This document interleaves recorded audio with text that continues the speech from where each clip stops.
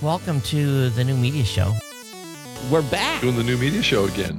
People are actually going to listen to this junk. We do it live. We're live right now. We'll just do it live. We're going live. We're going live. We just can't get enough. The new media show. Let's go. Just do it live. We're going live. We're going live. Bada bing, bada boom. The new media show. We do it live. Just do it live. We're going live. We're going live. We're going live. The new media show. I'm like Adam Curry and you're more like John C. Dvorak. I think I am Adam Curry and you're the old curmudgeon. We do it live. Doing the new media show again. The new media show. Technology. Whew. We make it sound so special. Here we are, Rob, and another new media show for July 13th, 2022. Welcome to the show. Yeah, it's great to be here, Todd. It's great to be back with the show again. It's always exciting to have New Media Wednesday, where we can talk about some of the hot issues in the podcasting space. And there certainly are a few to talk about today. Just a few, but before we get going, I want to share our boost. We've had some boosts. We've had some Satoshi sent to the show. Yeah, and some clips shared on Twitter too. Yeah, and I have been slacking in talking about these. So if you've sent us boost in the past, we're doing a catch up. A catch up of boost to the show. And for those of you that don't know what a boost is a podcast 2.0 feature on podcast 2.0 apps that support sending us what they call boost. And for those of you watching the live stream, you can see a app called Heliopad, and it monitors the boosts that come into the show. And I'm running essentially my own node. I guess I don't know. Again, I'm running a Lightning node. So all this comes directly to my account. And I think it accounts for about $6, Rob. So don't get too excited here. Ooh, I was getting excited there for a second. Yeah. So we had 150 sats from James Cridlin. He says, thanks for the vacation wishes.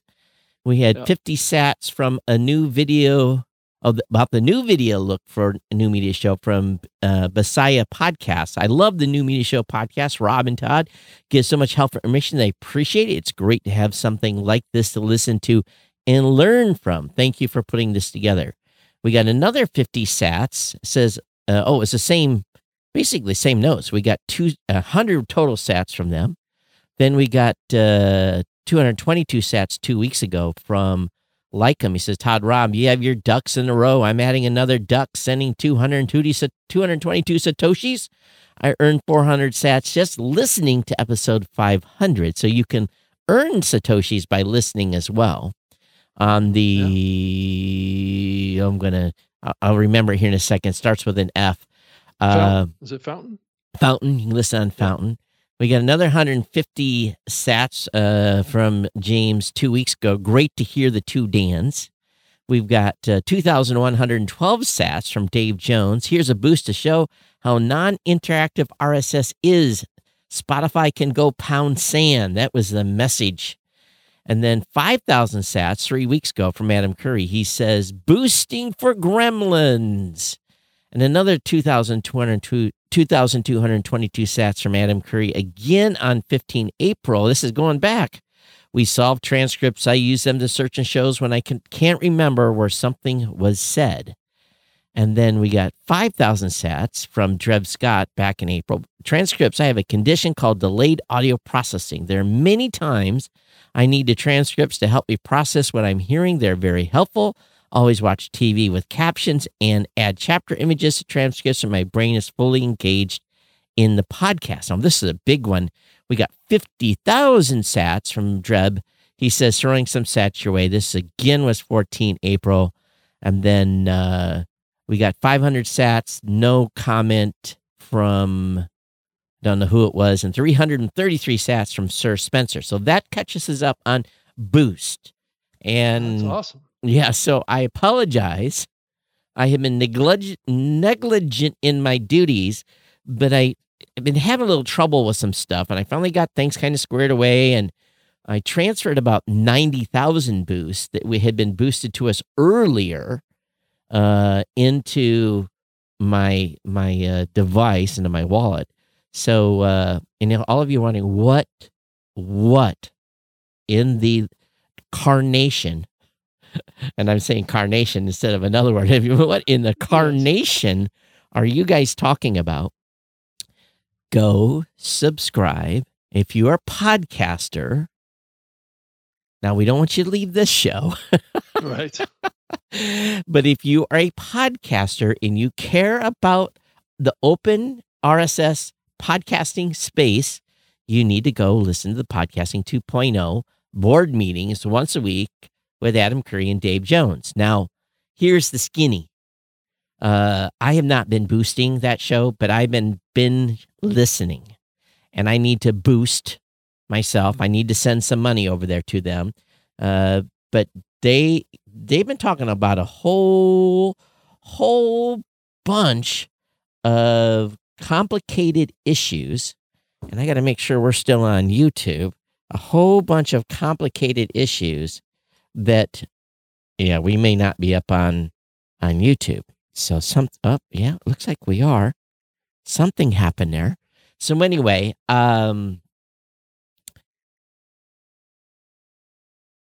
it'll give you a little bit of a headache at times. But one of the things they were talking about, and I know some of the guys listen to the show, is that they have on the value for value model.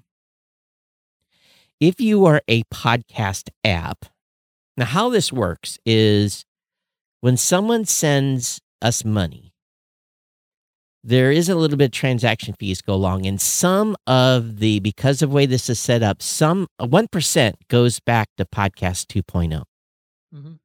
And again, don't ask me to explain all this. You guys will have to figure that out by listening to Dave and Adam. But the apps are trying to figure out how they are going to get their value for value as well. Because you think about what is Marco, and all those folks, they've got apps. How do they have a sustaining model? From the Overcast app. Right, Overcast, or, but Marco, again, right. Marco's app's not a Podcast 2.0 app, just to be clear. But those that are building Podcast 2.0 apps, how are they going to sustain themselves? And there's a big debate starting on episode 90. It rolled into 91, talked a little bit during 92, but in the end, I think the consensus is that the app developers should have their own mechanism, say, hey, help us out, support us. If you love what you're doing, boost us, or send us a donation, or whatever it may be. Right. Instead of taking it, now someone sends us 150 sats, we don't end up getting 150 sats. There's some that comes out. We see it as 150, but what goes in the wallet is not 150. And that's understood. But if all of a sudden someone sends us, let's say they send us 1,000 sats and we end up with 500, I'm going to be like, WTF over what's happened? Who took a big cut? And that's what we don't want to happen. We don't want the app developer say, okay, my percent's 10% or 20 or 5 or 4. My opinion is that the user, the listener of this show that's listening on a Podcast 2.0 app should say, I love this app. I love what they're doing. Let me throw them, whatever it may be, 5,000 Satoshis a week, a month, 100,000, whatever it is, whatever the number is. But again, so what you're saying is that the person doing the donation needs to select how much of that donation goes to the app and how much it goes to the podcast. Is that what you're saying? That was the big discussion, Right. because normally what happens now, if you we know if you're using PayPal, that they're going to take 4 or 5% out. If someone sends me $100, I know that it was going to be like $94.50 or something like that. That's going to be actually deposited. And in doing the value for value, I know that way this is set up, that at least 1% is going to go back to Podcast 2.0.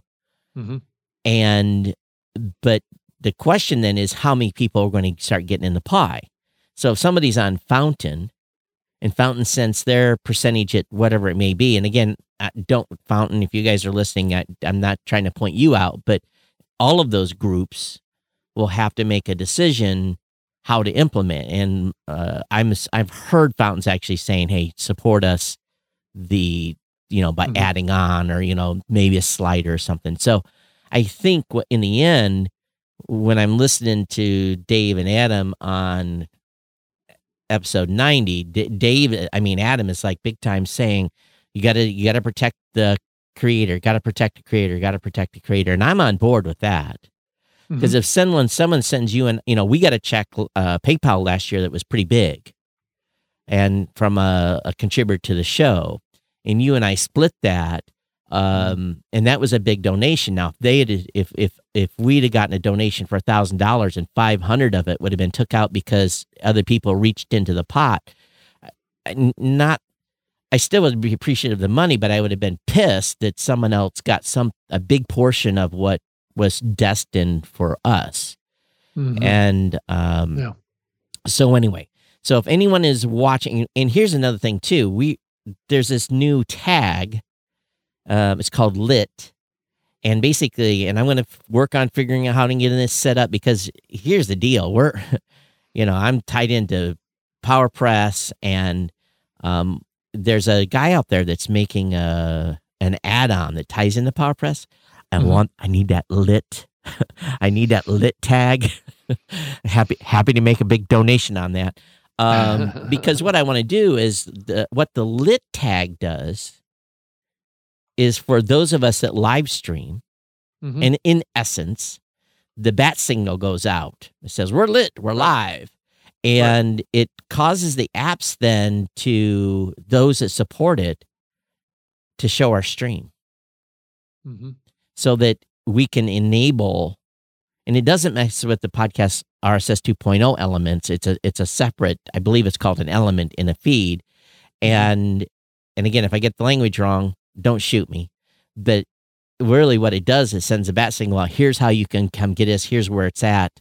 I'm assuming it's for both video and audio, and basically those apps then would flip and you'd get a notification if you're following the show on those apps, say, hey, New Media Show's live. Yeah, so it's not inventing anything to the RSS. It's just utilizing one of the tags. Yeah, right? well, it's utilizing no, it's not a tag, because a tag is embedded in a RSS 2.0 element. It's an actual separate element in the feed. So basically, it can show. And there's some sort of reckoning of how that is done, and some sort of ping. And don't get me started on it, because I'm not completely up to speed. But you got to go, if you care about any of this, which I hope you do, you need to go listen to the Podcasting 2.0 board meeting they have every Friday. And it's a 2-hour program. The only thing I say is that's a long one. After listening to after listening to some other shows, I'm like trying to squeeze this one in, so, and they have a donation value for value contribution piece in there as well. So, I talked to my team this morning extensively about it, saying, hey, a few of you devs, please go over and listen to this thing, because some of the stuff they're talking about I understand the gist. Well, it's their concept, right? And we're just not you don't have privy to all the details. Well, you don't have to be a dev to understand the discussion, right? But I want my team to be more proactive in listening and having input to this. But anyway, just like this, this helipad. It's run on a software package called Umbrel, UMBREL, on a Pix Pi computer, whatever it's called, and so I can monitor what's coming into the show. So I should, if someone boosts this show while we're live, I should be able to see it come in right here on the screen. So, but that leads, into the same old beep that it keeps being talked about by the same beeping people. Right, about RSS. About RSS. Yeah. There's no innovation being pursued in RSS. None. That's the contention. None. Yeah. So Mike Mignano, who's the founder. Anchor. Yeah, who's the founder of Anchor, who I have to say I've spoken to Mike in the past. Actually, I met him at a podcast movement meetup. This was a few years ago in New York, and we talked for a long time. And he came from kind of the music business is where he came from originally. So he's coming at this kind of from a music perspective. So you can kind of see the merger that happened between Anchor and Spotify made a lot of sense to him, and it obviously was. If you read the article that he wrote, that was the headline article in Pod News today, the kind of James kind of took it and ran with the headline, "Is RSS hindering podcasting?" Was the headline for this, and really the summary of what Mike's article is really all about is talking about the standards. He uses this term. It's like the standards paradox, right? Mm-hmm. That causes stagnation in the innovation side of platforms or software, right? So you have a standard that everybody adheres to, and it's almost like you have to do it, right? Also, you can't easily deploy something that you're trying to deploy if it's a new listening app or something like that. And it creates this dilemma that it's so much easier to just support a standard than it is to go and create something new, right? So that's the paradox that he's talking about, right? Well, and it creates this hesitation in trying to do anything new or what he thinks is some sort of innovation in the podcasting space. So he's linked up the fact that RSS hasn't, as a standard, hasn't been changed since it was created. Well, he's wrong. Well, he's wrong from the perspective it's been extended, right? Right, it's been extended through namespaces, but the origin of the standard hasn't been changed. It's still core RSS 2.0, right, which was the base standard. And the last time that was worked on from a standards group standpoint was 20 years ago. He's wrong, though. I agree. Apple has put new tags on top of RSS. It can be extended. Right. Podcast 2.0 has. Others have. Google has. So yeah. So in a lot of ways, it's not accurate for him to portray that this RSS 2.0 standard has not been improved or developed upon. If you tell people that premise alone, it is not really accurate. If you tell people something long enough, they believe it. Right. And because you have this mass of anchor podcasters that largely, I gotta be careful, don't care. They just putting their show out. Yeah, it's primarily a non-technical group of content creators. And that's kind of what we're doing. And for listeners, they don't care. Right. They don't care how they consume the content. They don't care about RSS. The thing is, Spotify is able to do whatever the heck they want within their ecosphere. They can bring all these new features. Right. As a matter of fact, my prediction is, along with a few other people, I believe Anchor's days are numbered, because what they're going to do is they're going to roll Anchor stuff into Spotify, and they're going to get rid of Anchor. That's my prediction. Anchor is probably not going to be a separate brand, right? No. It's Anchor is an entity. I would predict within 12 months will be gone, and that everything that was certainly don't see them promoting the brand Anchor at any podcasting conferences. No, not at all. Right. So my guess is Anchor will be gone in a year, as you know it. People will be migrated into Spotify. Right. And because they want 500,000 new publishers. Well, good luck with that one. Good luck. I agree with some other, again, another topic that was covered. I don't want to sound like broken record, but go listen to the podcast 2.0. Good luck with that. And having 500, whatever their number was, million, whatever the number was of creators. Go ahead. Good luck with that and monetizing that. Good luck. Right.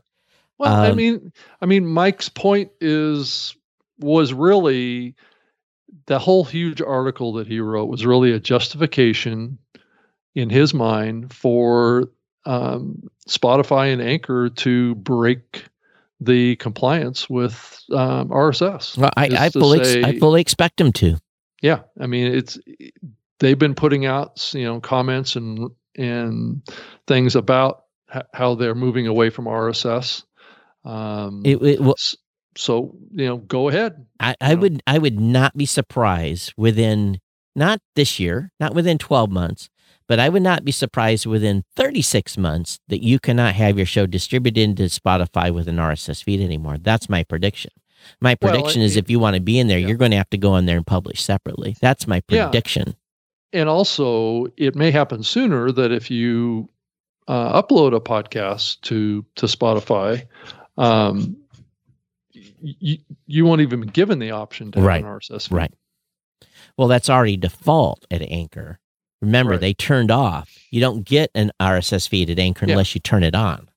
Yeah, I just think eventually they'll just completely remove that capability altogether. So they're going to do what they're going to do, knock themselves out, and we'll see where the chips fall on this. But in reality, they could have everything they want and more if they started supporting some of the stuff that's being done already to extend the space. Yeah, that could be applied to a lot of players, companies in the podcasting space too. Mm-hmm. So I mean, you and I have been beating this drum for I don't know how many years now that this should happen. I mean, we kind of saw it happen with the IAB, with the podcast metrics, where we got the industry together and we kind of came up with some new ideas around how to count downloads. That's been relatively successful. I'm not sure why that couldn't be done with podcasting. A subset of the applying some RSS. Because here's why a company like Spotify, Pandora, Amazon, and others will never support what's being done on Podcast 2.0. Well, it can't come from them. And it's not financially advantageous for them to do that. Right. It's yeah. They lose that's the real motivation. And they lose control. Right. They have less control over creators when creators can tell their audience, hey, you want to support the show? Mm-hmm. Listen to this on Fountain or Curiocaster. Listen to this show. And if you love what we're doing here, throw us some Satoshis or send me a donation in PayPal or whatever it may be. Send me here's my Cash App link. I think what we have to protect here again, and I think sometimes people wrinkle their nose when they hear us say this, but you and I go back and there's some stuff I've said and said and said and said and said and said and said. Mm-hmm. And oftentimes we're scoffed for years, scoffed at. And then, oh, you were right. Mm-hmm. And now we're telling content creators, we have to maintain and protect and expand RSS as it exists today in order to remain free and open and accessible and no gatekeepers. And, how many times have we said this on the show? Yeah. But that's the real motivation behind this article, is to say it's time for us to break away and for us to establish our own innovation, and RSS is just holding us back. Well, they can Pax hand. Yeah. So that's what's really, really going on here. And that's, they have every right to do it. I'm not saying that they don't have every right to do it. They can. If that's what they feel like they need to do. Just, really the analogy I like to play here is what YouTube did to video podcasting, right? Now, It basically, and that's also happening at Spotify here too, where they want to compete directly with YouTube. so, oh boy, I got all kinds of armor today. It's amazing what happens when you listen to podcast. Remember how we were talking about this quote unquote mass discovery of podcasts on YouTube? Mm-hmm. Yeah. Dave Jones did a little experiment. He went through and looked at the top 50 and he did 1-for-1 comparisons down the list. And it took him to he got to 20 before he found a single show that actually had a YouTube equivalent. And they were more YouTubers to begin with, podcasters. Not saying that people aren't discovering podcasts on YouTube, but I will stand by my commitment. It's more about perception, right? They're perceiving all those shows on YouTube to be podcasts. That's right. But they're really not podcasts. Some are. Well, yeah, some are, but it's a percentage of the total pool. So the consumers of content are confusing this, right? They're confusing a show that's on YouTube with a show that's a podcast available on Apple Podcasts. I think so. Yeah. So now Tom's going to say, nope. That's not true. Well, it's not even that it's not true. It's just that in the mind of consumers of online content, they don't care the distinction. Yeah, but you're right. We as an industry care about the distinction. And you have a lot of podcasters now, so I gotta be on YouTube. I gotta be on YouTube. If I'm not on YouTube, I'm not gonna grow. Right. I'm looking at my YouTube channel. Yeah. I'm like, okay. Right. I mean, we're trying here. We're trying to make our show we're trying more YouTube and video friendly, and see how that moves the needle. Does it move the needle? Does it move it?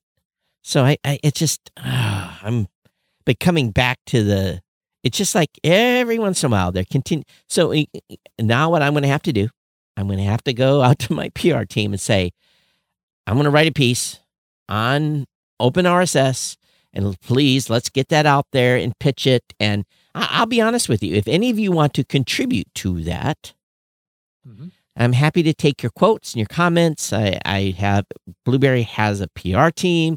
I'll hand it to my PR rep, and she'll ship it to all these journalists, and we're happy to go out there and boom, boom, boom, boom, boom, the open RSS standard. Right. I'm just it's an unneeded distraction. Yeah. And don't be confused by the kind of message that's in this article about the context of this whole discussion, because it's being portrayed in a way that jumps to a conclusion, and it really doesn't have a rationale that's really based in fact and what's actually happening.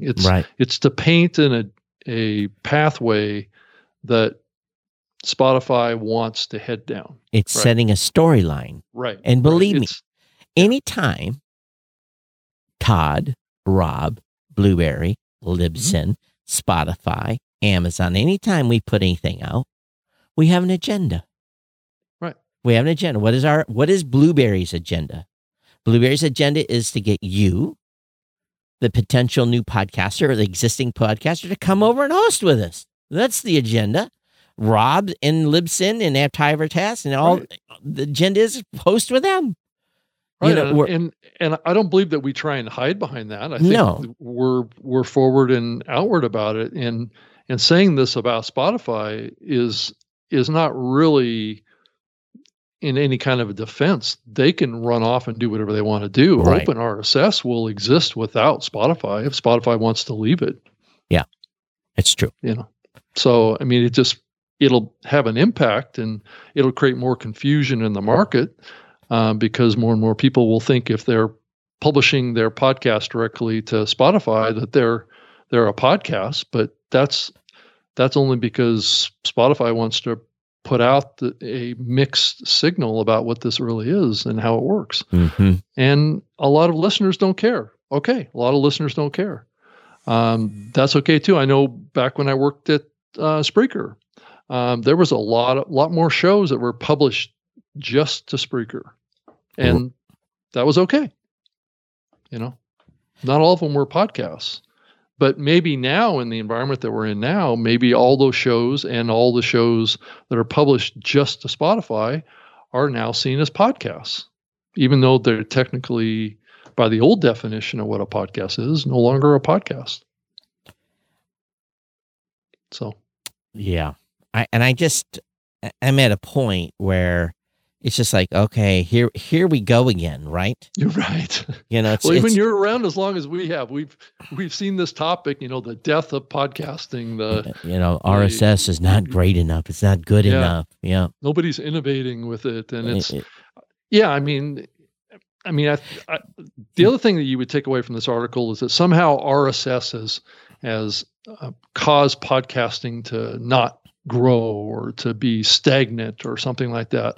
This guy built a huge business that he sold to Spotify on the back of RSS. Yeah.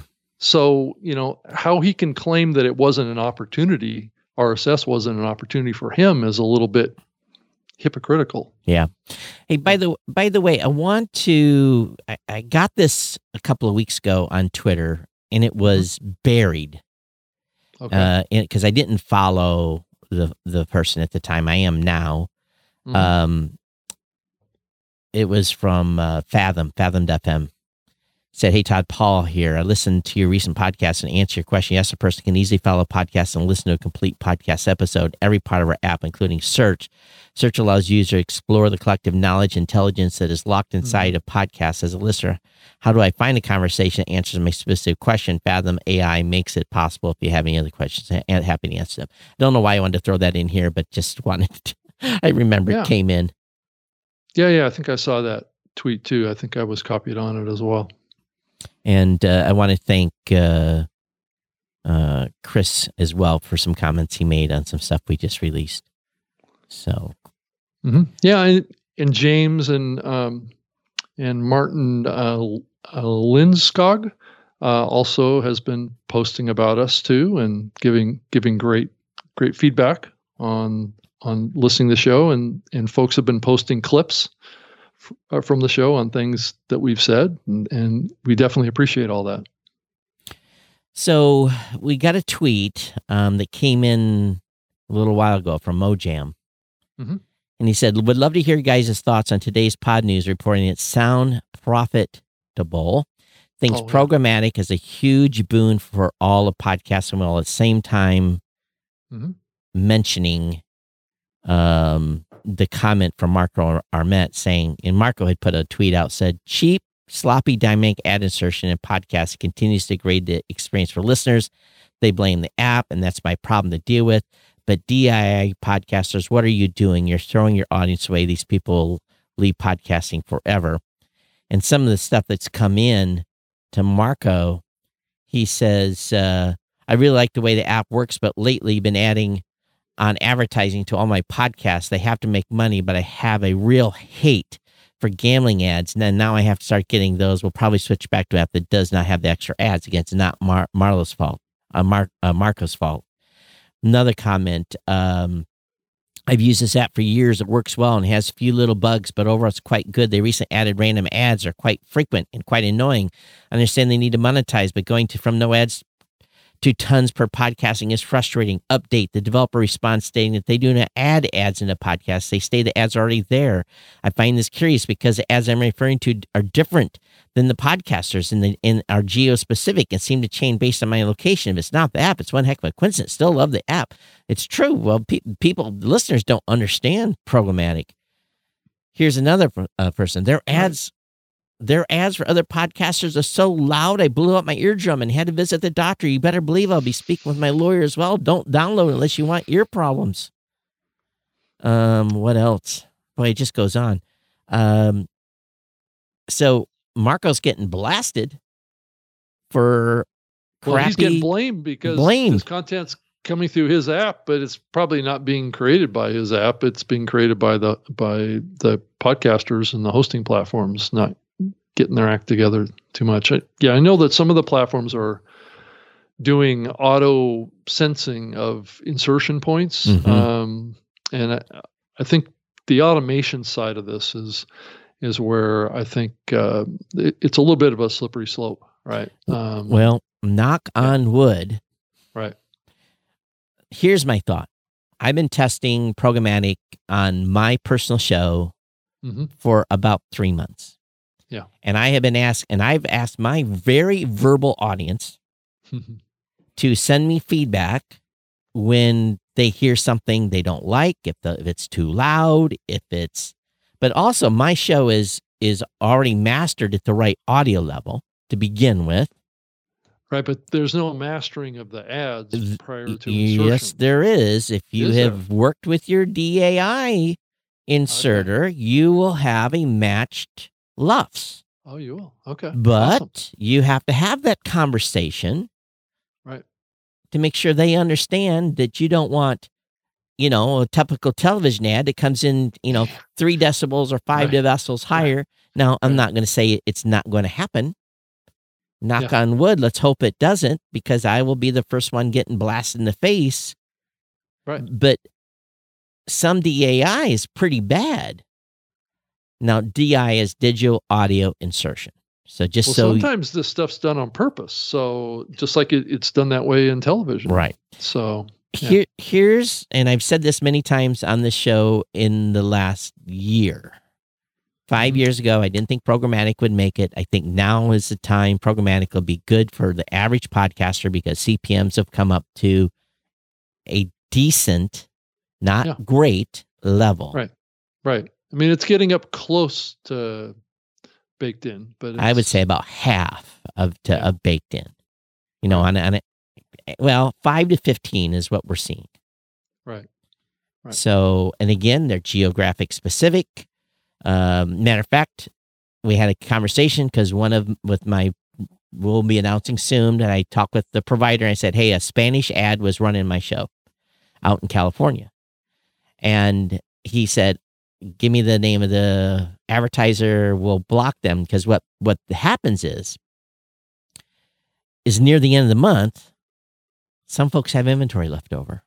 Mm-hmm. So their audio partner, the one that's providing, they will flip the switch on that ad and say it's English when it's Spanish.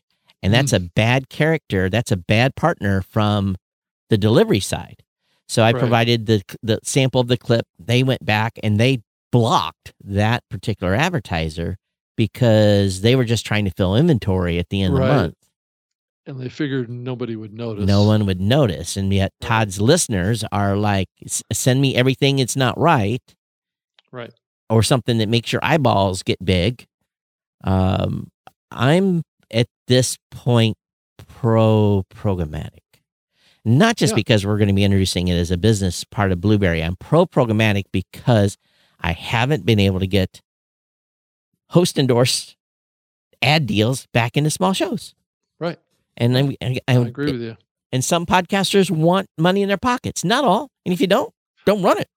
Well, when programmatic started, quite a few years ago now, those CPMs were hardly worth the effort, right? They were bad. Right. Bad. And that's where my hesitation came from in really endorsing programmatic as a solution here. Was that, it didn't make any sense to promote campaigns that would pay the podcaster, less than $1 per 1,000 listeners, So, but now that things have changed on that, right? The ads are getting a little better. The CPMs are definitely getting a lot better. It starts to make more sense, right? The podcaster can actually make some money at this, where before it just wasn't the case. So I wasn't a huge fan of programmatic, but I could certainly see the advantage of the dynamic insertion aspects of it. But these other business elements and content elements were kind of always holding me back. So it's just like this show. We're not running any advertising on the show. If you find value, if we're giving value to you, you throw your own number on it. And you go over to newmediashow.com and we've got a donation link on the website. If you feel we're giving you value, $2, $5, $10, $100, $1,000, whatever you think our value is. You know, I'm not going to ask for a cup of coffee because I barely drink coffee. So maybe a Mountain Dew at Speedway's $2.49. So keep that in mind. Well, Todd, I do drink coffee, so I'll be happy to take a cup of coffee. Well, okay. So you get or a mocha. Get your 50. Or a mocha, actually. Well, you're probably getting it from Starbucks, so that's $6 or $7. So Rob needs more money. Here. I make it at home. I don't go to Starbucks. It's too expensive to go to Starbucks. Okay. So okay. We're trying to give credit here where credit's due. Let me go back and make sure also Brian Barletta made a comment about us talking about the Sounds Profitable creators presentation. So thanks for that mention, Brian. Let's see here, who else? I got to go back here. Well, it Sounds Profitable has a workshop that they're putting on at Podcast Movement coming up here. So I don't know if there's still open slots for that, but yeah. And thanks, Martin, for the shout out on Twitter as well on the clip, the mention that we got on Podcast 2.0. So, to be honest with you, Martin, you are the reason I kind of get kicked in the butt to start listening to that show again. So your tweet was the one that prompted me to do that. Yep. What else? I'm going back here. Anyway, so I think that what we just have to keep the fight on. And if you are a podcaster doing a podcast about podcasts, or know a podcast that's doing a podcast about podcasts, and they're not talking about this, you need to ask them why. You need to ask them why they're not talking about open RSS and making podcasters understand that this is not a stagnant specification. From RS 2.0 it is, but we're extending it. And when I say we, I mean we, the podcasters, are extending it. And those that are enthusiasts are trying to extend it and make it more beneficial for everybody. Right. So that paints a good contrast, I think, Todd, to what the rhetoric is versus what the reality is. Right. What the rhetoric is not constructive. Right. What the rhetoric is playing to an agenda. What we're talking about here is the industry kind of coming together and working together. Because I don't know about you, but I didn't really see Spotify raise their hand and say, well, I want to get involved in a standards group, or I want to get involved in helping push forward improvements to RSS. But guess who did show up to one of our standards groups? Apple showed up.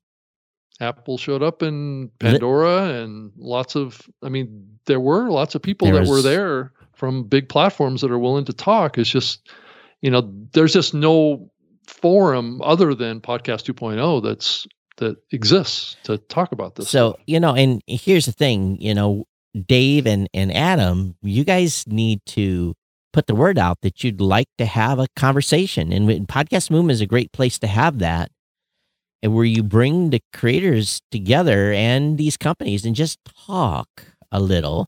Maybe you don't want to, you don't have time, maybe you don't have time for them, but I think, let's be frank, how are we going to get lit all the way through the ecospace? How are we going to get all these other things throughout the entire ecospace? Maybe you guys don't care. I would like to see all the apps support lit and everything else that's going on, because I think that we're in a hybrid space now where a lot of people are doing, it's not for everybody, but if you're doing live, wouldn't it be cool? Would it not be cool? Well, more and more shows are doing live because of the capabilities of Riverside and StreamYard. And so we announced this is coming live. It's on Facebook. It's on YouTube Live. It's on Twitter. But what if your favorite podcast app, ding, New Media Show is live. Click on the button, and guess what? Todd and Rob are right there in front of you. Right. And you can engage. That's the shit. Well, Todd, the plan is for us to have a live show at Podcast Movement coming up here at the end of August, on August 26th, from 11:30 a.m. to 12:45 p.m. That's Central Standard Time in Dallas. And I hope to have this be one of the primary topics. And so maybe it makes sense to get Dave or Adam to join us on stage at that, to talk about this stuff and start to really kind of form some sort of a understanding in the industry that, these points that Michael are making about RSS isn't the final word on this. Both of them are going to be there. Right. I know both Dave and Adam are making the trip to Dallas, and they're actually sharing a room together. So, okay. So well, they're close. They're both in Austin, right? Or Dave is Adam is no longer in Austin. He's in Hill Country, a couple hours, I believe, away from Austin. Got it. But still, it's they're. I don't know if they do their show in the same studio or not, but it sure the heck sounds like it. Matter of fact, Adam is praising the Rodecaster. I'm calling it the Rodecaster 2. Yeah. Did you get one, Todd, or you still using? No, I haven't bought one yet. But I keep hearing all these exciting things about it. I'm like, my wallet's itching in my pocket. I don't need it. Right. I don't need it. But it's need and want are two different things, right? So someone make a big donation to the show and buy Rob and I one. That would be that would be value for value. Right. But yeah, I mean. Yeah, I've already invited James Cridlin to join us. Okay. On stage, so I think he's a big proponent of open RSS as well. So, and I think that's what we want to preserve, is because I do think that closed walled garden proprietary platforms are coming to podcasting more and more. I think it's an inevitable. It's an inevitable direction. Based on what we're hearing from Spotify, and I think it could be an element of what we see happen at YouTube as well. So we shall see. Kind of scary. Well, I think the history of the medium is that all comers and all ideas are welcome, which is an interesting contrast to Michael's point. Is that I think the medium is big enough and strong enough to withstand a couple of proprietary platforms if they want to play in this medium. I think we've had Apple, who's had a pretty strong hand over podcasting for many years, and it's still worked out fine. So, I don't know, Todd, what's your thought on that? I mean, so let's say Spotify chooses to dump RSS. And they want people to upload directly to their platform, and they basically are creating an exclusive, YouTube, a podcasting type of platform. Good luck. Do you think that's still good for podcasting? I think it's I've got an axe here by a fire hydrant. I think you take that axe off the wall, and I think Spotify's investors are already freaking out. They're already not happy with the performance. So they go do this and add 500 million creators to their platform. Can you imagine? Well, are they going to take down all the ones they have right now that are based on RSS? Well, can you imagine the absolute caca that will be in that platform? You won't be able to support you. First of all, they're going to have to moderate all of it. That's happened already to them, right? They have to moderate it all. And, good luck. This is good luck with that. And good luck monetizing the platform. You're going to drop an ad, you're going to drop a Ford ad, that is supposedly on a brand safe show. And the guy says something offhand that is, not, doesn't get picked up by the transcription program. It's going to be moderated. It's going to be moderated heavily, right? Well, we'll see. But, it's like all it takes is, and then hurting. It cannot be host read. You can't do that. It's got to all be programmatic. And you run some ads like they've run in the past, and all of a sudden advertise. Maybe it'll work. Maybe they got the tech, but they're not. Good luck herding those cats. Yeah, I mean, I think that they can do whatever they want to do, just like YouTube can do whatever they want to do. But that doesn't automatically equate that everybody's going to embrace it. As a podcaster, podcast business owner, I don't know what to think. I would I know what I think. Well, Todd, it could create an environment where you as a podcaster need to upload directly to Spotify in order to get into Spotify. Right? Oh, I fully expect. You may not be able to do that through publishing through Blueberry or Libsyn in the future, is what I'm saying. So you need to be willing to publish your show twice.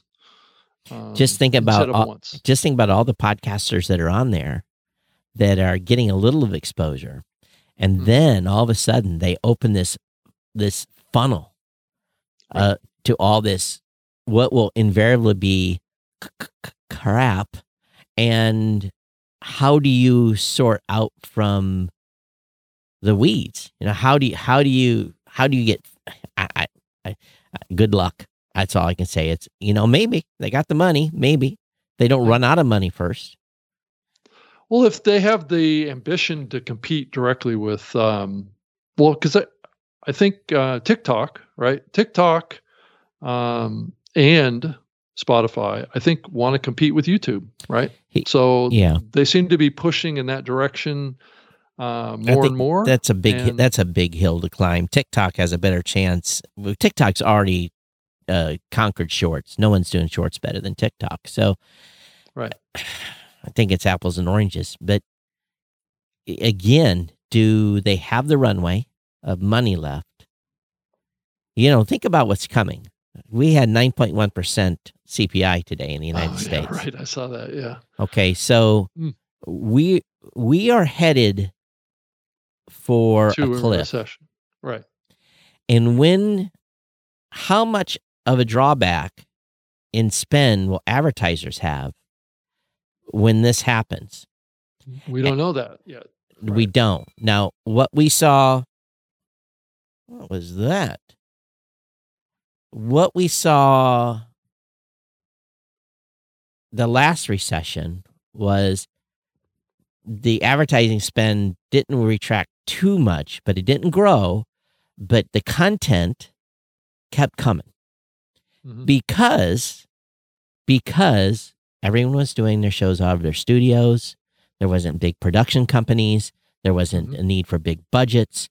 So if the advertising space contracts, even let's say 15%, there's going to be a lot of podcast production groups that are going to be out of business. They are not going to be able to afford to do their content. But those that will survive and those that will continue to shine are those that are independent content creators that have low overhead and the ability to create content on their own, regardless if you have an advertiser or not. And during a recession, throw a brother a dime becomes more important than having an advertiser.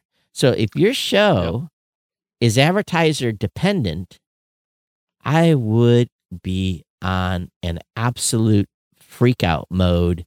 What's going to happen over the next 6 months? And if you work for a company that relies on that advertising as its sole revenue piece, right, it could be rough times ahead.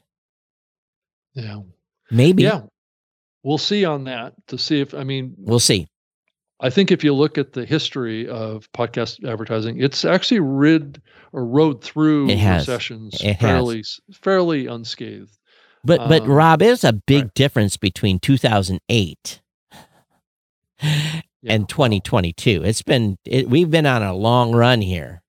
We have. 14 plus years. Or how long did it take us to get out of the recession in 2008? A couple of years? Oh, probably. Well, it depends on what part of the what part of the economy you're talking about. But but still, it was like, so there are much bigger stakes because companies are much bigger, and we're already seeing, like, I just see it locally as an example. I was out last night, and 4 or 5 people were worried. They said all the orders have dried up coming into their company, and their raises that they were expecting to get this month have been put on hold, and they're afraid they're going to start laying people off because orders have dropped off. So if I'm seeing that in my small town that supports the auto industry, right, then well, the auto industry is in trouble. So just put it that way. So anyway, yeah. we'll see. Yeah. But the stakes are much bigger because there's so much bigger money. And when it comes to Spotify, they're beholden to deliver, earning performance of some sort. And if this investment they made, if the advertising dries up, they're screwed. They are screwed. Well, Spotify has been shifting more and more. If you're talking specifically about Spotify, their business model has been shifting more and more towards subscription. Well, guess what? When there's going to be dropped off on that. When people's budgets, so what do? You buy gas for your car. You have your Spotify subscription. Very simple. You cancel your Spotify subscription. Yeah, and here recently we've seen, over the last couple of years, we've seen a real shift from people having Netflix subscriptions, right, and moving over and having subscriptions with specific studios, right? That there could be some serious pullback on that too. Yeah, and absolutely. And we may see the subscriptions go back to Netflix again. So time will tell on this. I think if you're an independent content creator and you are, when you've kept your costs down, you're going to be fine. Mm-hmm. And your show is important to your ongoing future, especially if there's drawback. A lot of this stuff that's in production, that's high value, that is expensive to produce. You might be right in a position to come out of this thing smelling like a rose. I'm convinced. When I heard that number this morning, I actually was like, wow. And I'm not an economist. Yeah. But I know what it costs to put gas, groceries, all this other stuff, and it's shocking. So, well, and that's an average number too, right? It's not even right, purely reflective. Yeah, of on different range of, there's a range of different products. Right. That brings me to a whole another topic. The costs of podcast conference sponsorships, right? Yeah. So I've sent a couple of you, if you listen, and you may not be listening, but I've sent a couple of you emails. Yeah. And it's a simple mathematical equation. If it costs me $8,000 to come to your event, to be a sponsor, and at a minimum, $8,000 spend to have a table and get some social media mentions and on your banner, and you only have 300 people at your event, that don't work. Because if you just do the math. Now, yes, okay, so let's look at this multiple ways. Now let me open up my little calculator here, because again, it's not complicated, but let's just use a number, $8,000. And let's say there's going to be 300 people attending your event. That's your prediction. For me to come to your event, it's going to cost me $26 potentially a head to reach those folks. And they'll probably already know about me, but it's a minimum $26 to reach your attendees. Now, let's say that I value your event to give to support, wave the flag, say that I'm there. Let's say 75%. I know that the money is going to supporting your event, again, being there, showing I'm supporting. So let's reduce that number. Let's reduce that number, that $26 by 75%. And we're gonna whack off $19. Let's say $20. So it's still $6.50, if I'm looking then to get a little ROI out of your event, it's still $6.50 to reach each of the people that is going to be at your event. I don't care about the social. I don't care about the remote people. We've known that performance is junk. It's value zero. And the $6.50, and then I maybe will convert. So let's say there's 300, and let's say if I'm lucky and I convert 10%, yeah, that's a hard sell. That's a hard sell from an ROI standpoint, even though I've already accounted for 75% of it. It's just there to support and wave the flag and have our banner and have a name on the website. Mm-hmm. That's still a lot of money. Yeah. So the cheapest I could do this one event was $3,000. That was the cheapest. That was the cheapest level of what was available.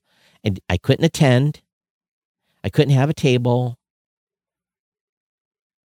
So you couldn't attend? I would have had to have bought a ticket. In addition to the sponsorship. Wow. And I'm not going to walk into your event carrying flyers because that's really not allowed. So you have to, if you're a small event, don't build your event venue in an essence where you need $100,000 to put on the event. Yeah. If you're going to have a regional event and you're expecting 300 people, then get a hall. Scale it to that. It to that. And then let's say your expenses are $10,000. You coffee, water, juice, tables, whatever the venue is going to cost you to set up for 300 people, and a little bit on the hallway. So let's say your cost is $20,000. Then you can come to Rob, me, Podbean, all the hosts, get a couple $1,000s out of each of us. And we're happy to come and support, and we'd be there and hobnob and give us a little table. It doesn't have to be very big. Mm-hmm. That I can support. Right. But don't ask me to do a Spotify budget sponsor of your event that's only going to have 300 people. Right. I don't want to be an asshole. I want to support, but I can't. There has to be some ROI for me.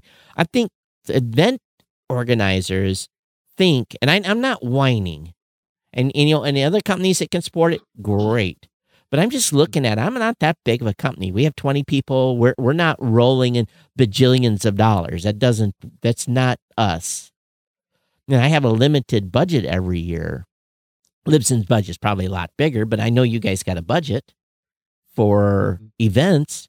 So especially now after the pandemic, we've evaluated a lot of the same things like you're saying, Todd, and tried to figure out where the ROI is on this stuff more than we were probably prior. Right. So now, if I had startup money and someone had given me, $36 million to blow, we're going to do it up. We're going to do it up every event because we got to burn that money up in 3 years. So I don't want to whine, but I'm just saying that your prices are too high, but your prices are too high. Right. And don't have an event where you have, I would say anyone that's having an event under 500 people, you really need to be careful on the venue selection that you're picking, and especially if it's going to be a multiple day event. And who you're attracting to the event too is important. We've learned that, as well as that. And there was have a lot of people. But if it's not the right people, it's not going to ROI either. Right. There was the name of the event that one of the events I was looking at. I thought it was a fan thing, and they came and, oh no, this is like a Podfest. And I was like, oh, didn't realize that. Maybe you should do a name change to your event. And the thing is, some of these events I want to be able to write checks for, but you're right. I have to, and I know then there's probably 99.9% of you out there that don't care about this because you're not doing events. But if you're going to do an event and it's small, you got to have realistic budgets. For what do you think, Rob, for a 300-person event? What would be the top line? You have 4 or 5 levels of sponsors. What would you think an appropriate number would be for a 300 Well, if I think person? about things that I've supported in the past and we're kind of pretty hard and fast about it, I think a 300-person event is probably maxed out at maybe $2,000 sponsorship, maxed out. But what if you're the key line? If you're the key sponsor of that event, what would you pay? Not that much more than that. Right. I would go so far as to say that if you are the headline sponsor for 300 people, $4,000 to $5,000 is really top. Yeah. Top. I mean, top. And you got to get a lot for that. Right. A lot. As far as, you shouldn't have to pay for your own ticket to get into the event, because being a sponsor and attending the event costs the sponsor money. That's right. It shouldn't cost them more money to pay for the ticket as well. Right. So, yeah. And and I understand event spaces are expensive. This is why if you have a small event, you have to pick an appropriate location to be at. Right. And I think more and more sponsorship comes with a certain amount of opportunity to present and speak to that group as well. Right. Well, and here's the thing that I've seen a whole bunch of these in the last month, and every one of them is pay to play. If you have this, you get a guaranteed spot to speak. And okay, I think that's important to have too, to make it ROI. But if you're going to do that, it should be very strictly laid out in your sponsorship that it's not a pitch session. Right. It's an educational session. And if I look through a sponsor package and I see that the top 3 or 4 sponsors are guaranteed speaking spots, and that there is no clause about not pitching, I don't want to support the lower stuff. Because what happens is then those 3 or 4 people are going to be on the stage pitching their product or services and not educating and lowering the value of my contribution to your event. A mention, hey, I'm so-and-so with so-and-so. We've got great services, but here's what we're here to talk about. And Todd, I agree with it. I got a question for you, Todd, kind of in a similar vein here that I noticed at Podcast Movement. And just to let people know, Dan Franks is going to be joining us next Wednesday on the show to talk about Podcast Movement Dallas. So he's going to be Skyping in. But what I did notice, and this isn't necessarily a criticism of Podcast Movement, but I just wanted to get your reaction, and I'll give you my reaction too. I did notice that there's a session that's focused on talking about how independent podcasters can compete against the pros. That's kind of the session title. And it's the panel is 3 Buzzsprout folks, and it's almost a 2-hour session, and it's on Friday late afternoon on the 26th. I was just curious what you thought about that. It doesn't appear to be a sponsored session. Disclaimer: I'm speaking at Podcast Movement. But I'm not a sponsor of Podcast Movement. We have a booth there, but I am not going to have a session that is going to include any pitching, promotion whatsoever for Blueberry Podcasting. Matter of fact, presentation, I talk about a whole bunch of companies. Right. But do you think it's okay for Podcast Movement to have a session that has all Buzzsprout, basically employees up there, and it not be promoted as a sponsored session? Dan has my understanding is everyone that's speaking at Podcast Movement has signed a strict non-pitch agreement. I'm just wondering, because if it's possible to have a session at Podcast Movement where the whole panel is from one company, That to me is a bad perception thing.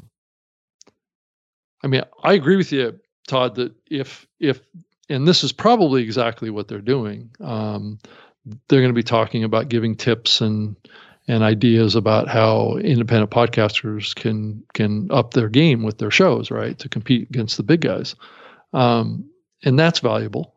I'm not saying what they would be talking about there wouldn't be valuable. I just wasn't under the impression that it was okay for us to do like a session that has all of the Blueberry. I would staff. personally feel very uncomfortable in doing that.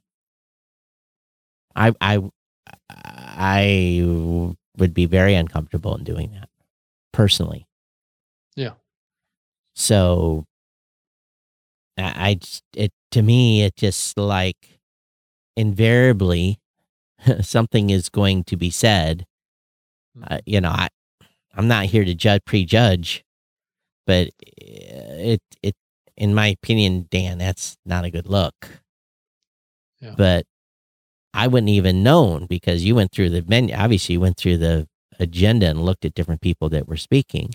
I've been doing that, trying to come up with guests for our show. I'll give the benefit of the doubt because I know that Dan has had a very strict policy on this, and someone that does pitch during events is usually not asked to come back. Yeah, right. No, I agree. So that was my impression, and that may not be what's happening in the session. I don't want to give the impression that I think that Buzzsprout's going to get up there and pitch Buzzsprout. I'm not saying that. I'm just saying just the optics of it. Right. The optics is a little odd, but and also, there's a keynote speaker that's coming back that I don't know how much value gave last year too. It's but are you talking about Mark Cuban? Yeah.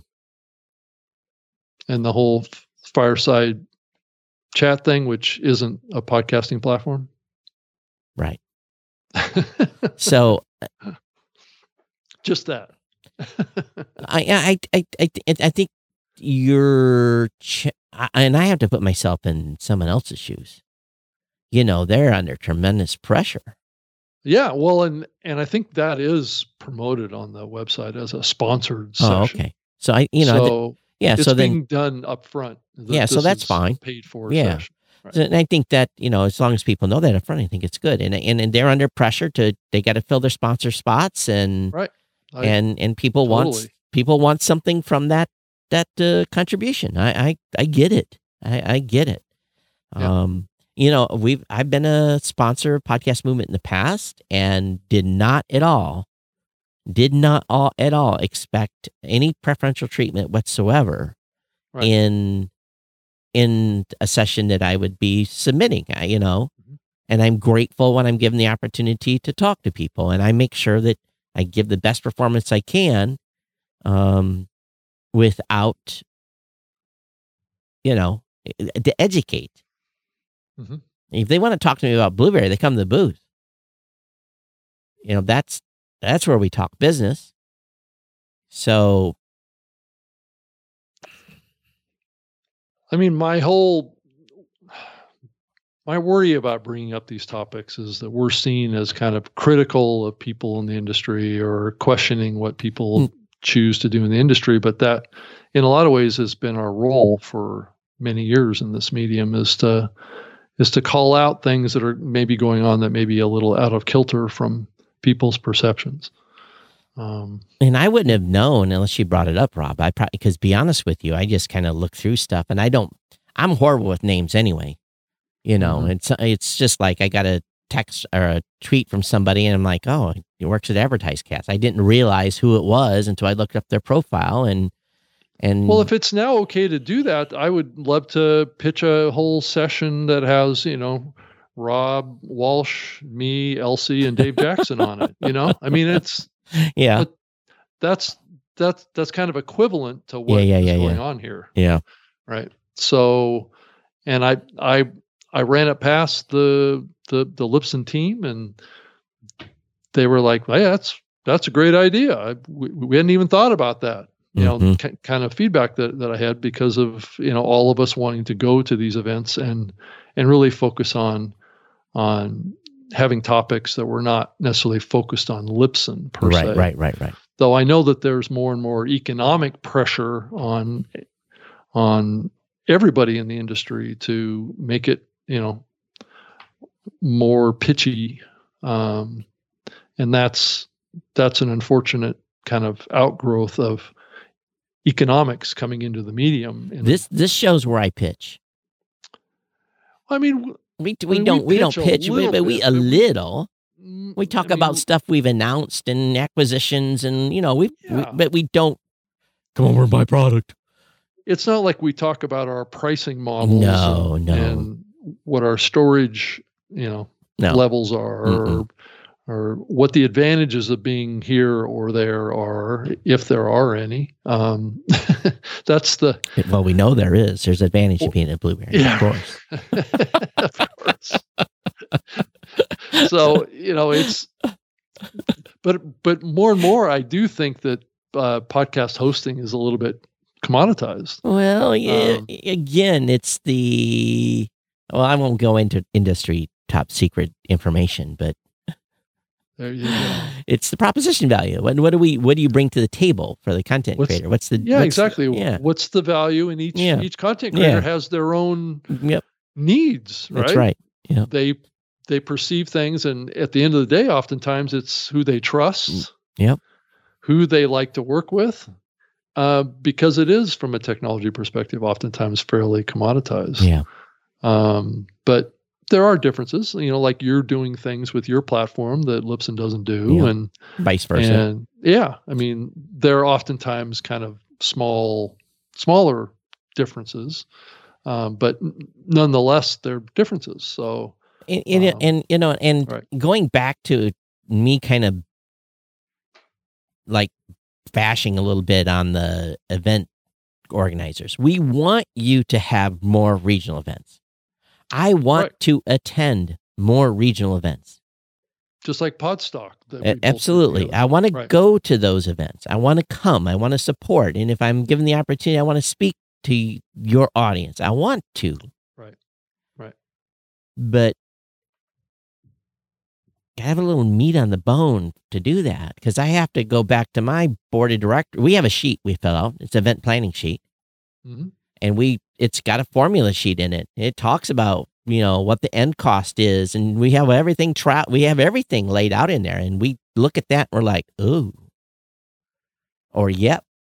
And we vote on the value based upon who's attending. And again, it's important who's attending and all these things. So,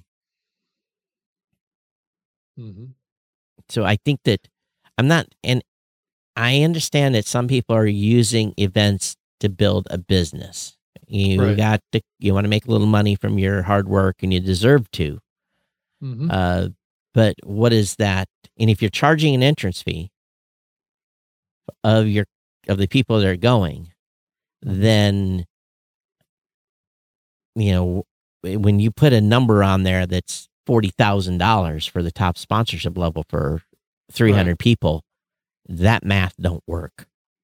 Right. And I think more and more there's increasing pressure just from the economic stuff we were talking earlier about people being able to attend these things and being able to afford to travel. And that's why we want regional events to be successful. Because travel right now, especially getting a flight to go anywhere, is extremely expensive. It's astronomical right now. Yeah. And that's going to hold, especially independent podcasters back from. I'm worried about podcast movement attendance just based on airfares. Well, that, and plus there is an uptick in COVID stuff too. So, that may be another hesitation point. I just, I don't know. I'm at a point now where, I'm looking at the rest of the year, and I'm like trying to plan out where I'm going to go and what we can support. And there's not a lot of events. There's a few here and there through the end of the year, but come September 5th, I'm going to be like, Yeah, there's not a whole lot. Not a lot. There's a bunch of Right. virtual events, and I'm not supporting virtual events Yeah. unless I'll support them by speaking. Yeah. I'll probably be doing the NAB show in New York, but Are you guys exhibiting at that? mm-hmm. So we moved. We are in Central Hall for NAB Vegas. in Vegas. Yeah. Yep. We Oh, pulled you it. did move. Okay. Yeah. I'm not getting stuck in that hellhole west again. Don't get us wrong. That's a nice facility over there in West. It's out in the middle of the boondocks. Yeah, it's a lot longer and difficult for people to get out there. That's the problem with it. And the traffic was. Yeah, I mean, I did that walk every day. I know what you're talking about. Yeah. So anyway, I think we've covered our 2 topics today that we wanted to, and we're close to the end here. Here's, do you get any value today, everyone? Do you get any value? If you did, come over to newmediashow.com, drop us a penny, 10, 15, 20, $100,000. That'd be great. And as a reminder, the podcast award nominations are still going on. We still have a few people registering, just a trickle.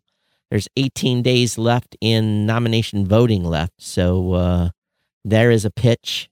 I run the podcast awards, full disclaimer on that. But if you want to reach out to me, I am Todd at Blueberry Podcast, Blueberry.com, at Geek News on Twitter. Rob, any closing thoughts? Yeah, I was just going to mention if, Todd has been working hard on trying to, improve things with the show and things like that. We'd love your feedback on how you think we're doing. If you think that there's a couple of other areas you'd like to see improved, or if there's anything that we can do to be better at this, to better cater to your desires and your needs, we'd love to hear it.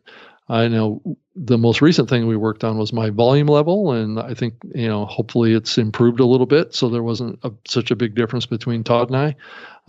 So hopefully that was improved, but you're certainly welcome to send me an email anytime, robg@libsyn.com, and I'm sure you can send an email to Todd as well, but I'm also on Twitter too, so feel free to post up there like we've been seeing. Listeners of this show have been posting quite a bit to Twitter and copying Todd and I, and we'll retweet those tweets. So keep that flowing, and I just appreciate you joining us each week, and I know Todd does as well.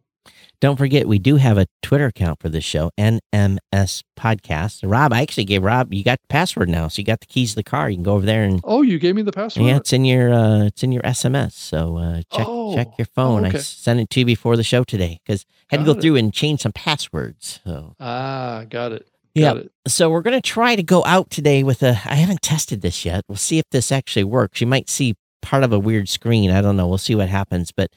everyone, thanks for being here. Thanks for being part of the podcast. Thanks for watching. Get subscribed to the show, subscribe or follow, and we'll see you next time here on the New Media Show.